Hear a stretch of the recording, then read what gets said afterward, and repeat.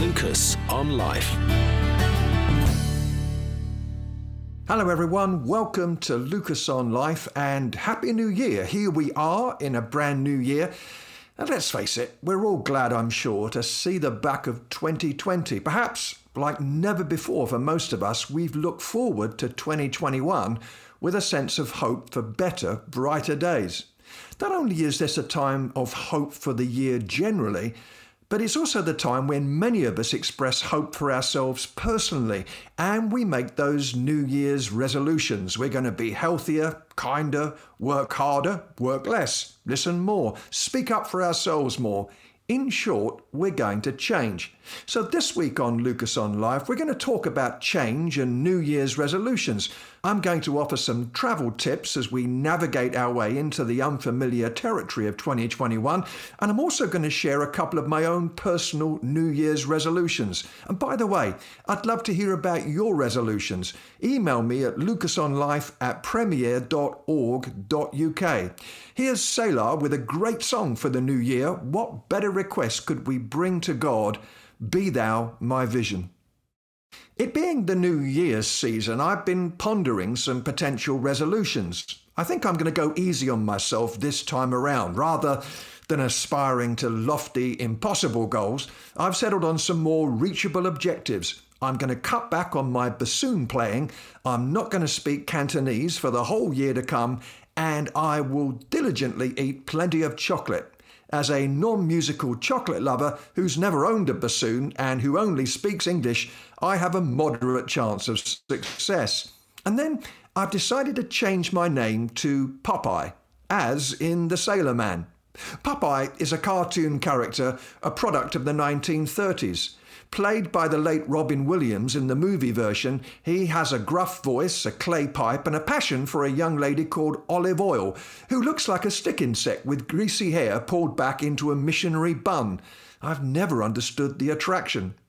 Popeye could do most things, especially when he ate spinach. With his piston-like muscles and that versatile pipe which could even propel him into outer space, he was a sailor saviour, rescuing Olive and occasionally the world from all manner of calamities. But there was one thing that Popeye could just not do. He could not be other than what he was. He couldn't change. He even sang a lament about it, a serenade to sameness. I am what I am, and that's all I am. I'm Popeye, the Sailor Man. The reason for my new name? Simple. I've realised that I've largely stopped changing. Nearly 4 decades of pastoral leadership has taught me this unpalatable truth. People rarely change very much, and that includes Christians. I know that statement is the very opposite of the Christian message, which is not just about a few minor behavioural amendments here and there, but the birth of a whole new species of humanity as the newly created person in Christ, fueled by the indwelling Spirit, becomes more Jesus-like, gradually and ultimately when eternity dawns. But the cold fact is this. Too many of us have turned into old dogs who aren't too keen on learning new tricks, or shepherds that aren't thrilled about losing those spots. That's not to say that we never did change. Conversion brings new values and therefore revised behaviour. In the first flush of enthusiasm spawned by first love, we breathlessly abandon old patterns of life. But some of it, sadly, is only skin deep. As new Christians, we hastily trawl through our lives, declaring war on the more obvious, lurid behaviours which we rightly judge as being incompatible with Christian discipleship. But having tamed the bigger beasts, we then settle down, stay as is, and wait for the sound of a trumpet, when everything will be changed in a moment, but in the meantime, not much about us changes in a decade. What was fluid turns solid, fresh turns stale. We get weary of the call to endless revising, the preacher's shrill challenge to yet more amendment and deeper commitment wears us out. And then some of us live secretly, bound in chains of addiction, advertising freedom while we languish in the cell block. But even though this is not how we're called to live, the hows and whys of change are difficult to quantify. As a preacher, I so desperately want to offer 7 surefire steps to transformation, preferably beginning with the same letter. This much I know. Change begins with renewed thinking. It's not just about scrubbing up on the outside. Scripture views change as something positive. We tend to fuss about what we're not rather than dream about who we're becoming, subtraction rather than addition. But we are being transformed from glory to glory, says Paul, who himself experienced personal revolution. We tend to focus on pruning. The Spirit is about producing rich, luscious fruit. And of course, change results from the supernatural inner work of the Spirit in us. True change is a sign and a wonder. So as we go into 2021, let's know that change is not only possible, but if we follow Jesus by faith today, it's actually inevitable. Perhaps that truth will allow us to swing a sledgehammer at the hopelessness that can stop us in our tracks and see a crack appear in the solid mold of what we are as we do. We can change, and so I've decided against that name change. Popeye Lucas just sounds so wrong, and wrong it is. Going into a new year is a lot like taking a journey to another country. In both cases, you don't know exactly what's ahead, and maybe there's a few tips that I can offer us all to make the very best of it. First of all, let's be realistic about 2021. When it comes to holidays, the brochures tend to make them look far better than the real thing. After all, that's their job, to sell us the holiday. But we too can be wrongly imagining the land of New Year will be significantly different to the one that's gone before. We all hope so, but in reality, nothing magical happens because that clock struck midnight on December the 31st. There's no Cinderella in reverse to be experienced. And this is one of the hard truths to learn about travel, that wherever we go, we take ourselves with us. So, if we're tetchy, ungrateful, easily irritated and self-centered, that side of us will still be with us as we journey on in the new year. A new country won't fix it, and nor will a new year, which means there's a need to take a realistic account of who we are and what we are like, and then do something about it. And then, when we go on a journey, it's important to check the weight of our baggage. I hate that awful moment at airports when the unsmiling check-in person tells me with unwelcome glee that I'm a little overweight.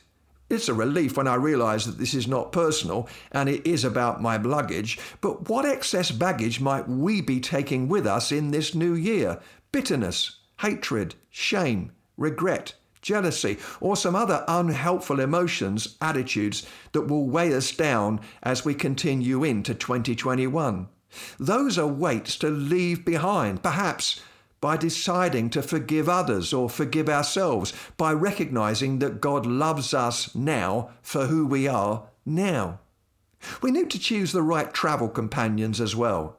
There's nothing worse than discovering that someone who's great for an occasional coffee is a nightmare as a full-on travel companion. So who would we best have at our side in this New Year journey? Will they enrich our lives and give us opportunities to enrich theirs? Will they speak the kind of truth that we need to hear and be open for us to do the same for them? Will their outlook spur us on, or will their negativity drag us down? Or think of it this way. Who are those that we're called to invest time in, celebrate with, and express love and appreciation for? And how can we make sure that they're traveling with us and us with them? We need to check our destination too.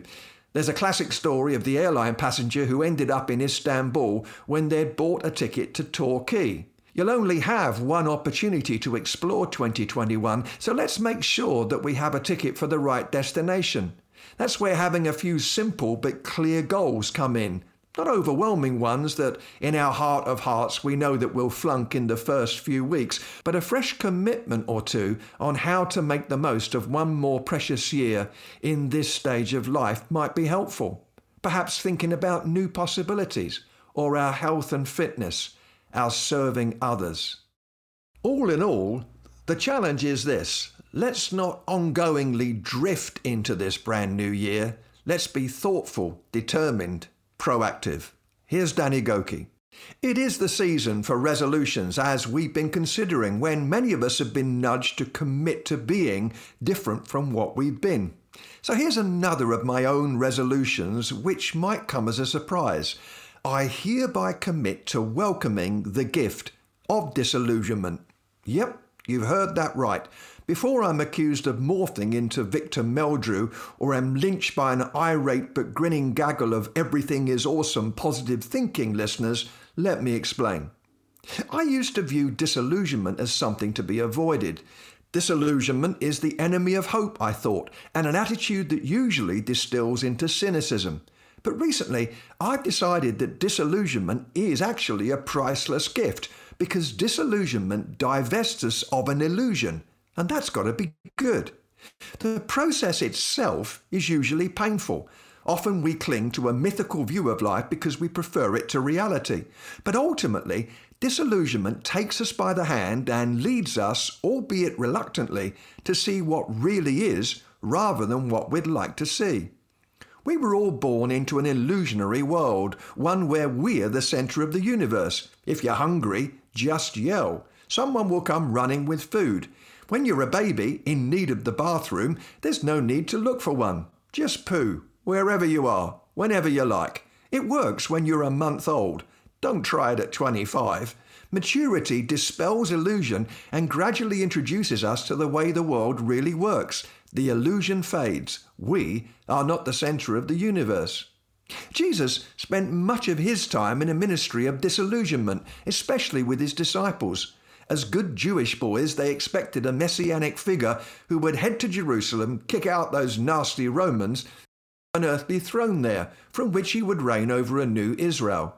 They needed to be soundly disillusioned, because Jesus was heading for a throne all right, but his journey would be made via a cross. They were taken to a place of disillusionment about themselves too. Peter was living under the total illusion that he would never be unfaithful to Jesus. Even if all his pals succumbed to pressure, he would stand firm, so he thought. But Jesus shattered that delusion with news that included a rooster crowing 3 times. Disillusionment oils the wheels of our relationships. I'm no longer shattered when someone close to me fails to listen or switches the conversation back onto themselves when I'm trying to pour out my heart. Disillusionment is vital for a healthy marriage because real life is just so unlike the movies.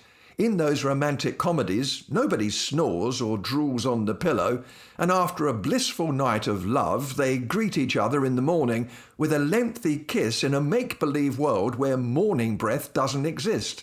But in actual life, over the years, the mythical notions of the honeymoon fade, but are replaced by something far more substantial. It's real love for a real person, rather than infatuation with what we hope a perfect person might look like. And disillusionment is very important if we're going to spend any length of time in a local church. When we join it, we anticipate that all will be to our liking, only to find that the place is littered with fragile, thoughtless, in-the-process human beings just like us. The illusion is shattered. So now we have a choice. Will we move on to the next church, or will we stick around, grit our teeth, and learn something about real commitment? Setting out on a recent holiday, I packed disillusionment and took it along with me together with some lightweight novels and sun cream. It helped me no end because I've tended to believe that everything will be perfect when I set time aside for a break. When our vacation includes wider family or friends, everyone will get along together swimmingly, wonderfully, and we will happily toast the sunset at the end of yet another glorious day. But it's an illusion. I'm not jaundiced, just realistic with my expectations. Finally, I'm completely disillusioned with me, and it's been quite a lifesaver. I like to behave like a Christian, but my aspirations are balanced by realism. When other leaders lash up their lives with scandalous moral choices, I no longer wrinkle my nose and insist that I could never walk the sinful path that they have trod. Rather, I embrace my own capacity for sin and manage vulnerability instead of insisting that I'm impervious to temptation. I don't want to hear that rooster crowing about me. And so I no longer fear disillusionment. Instead, I embrace it, lest I, a broken person, walk around a broken planet surrounded by broken people, with my eyes wide shut. Disillusionment. It's probably not appeared on your list of New Year's resolutions, but I think you might have a happier New Year if it does. See you next time. Lucas on Life.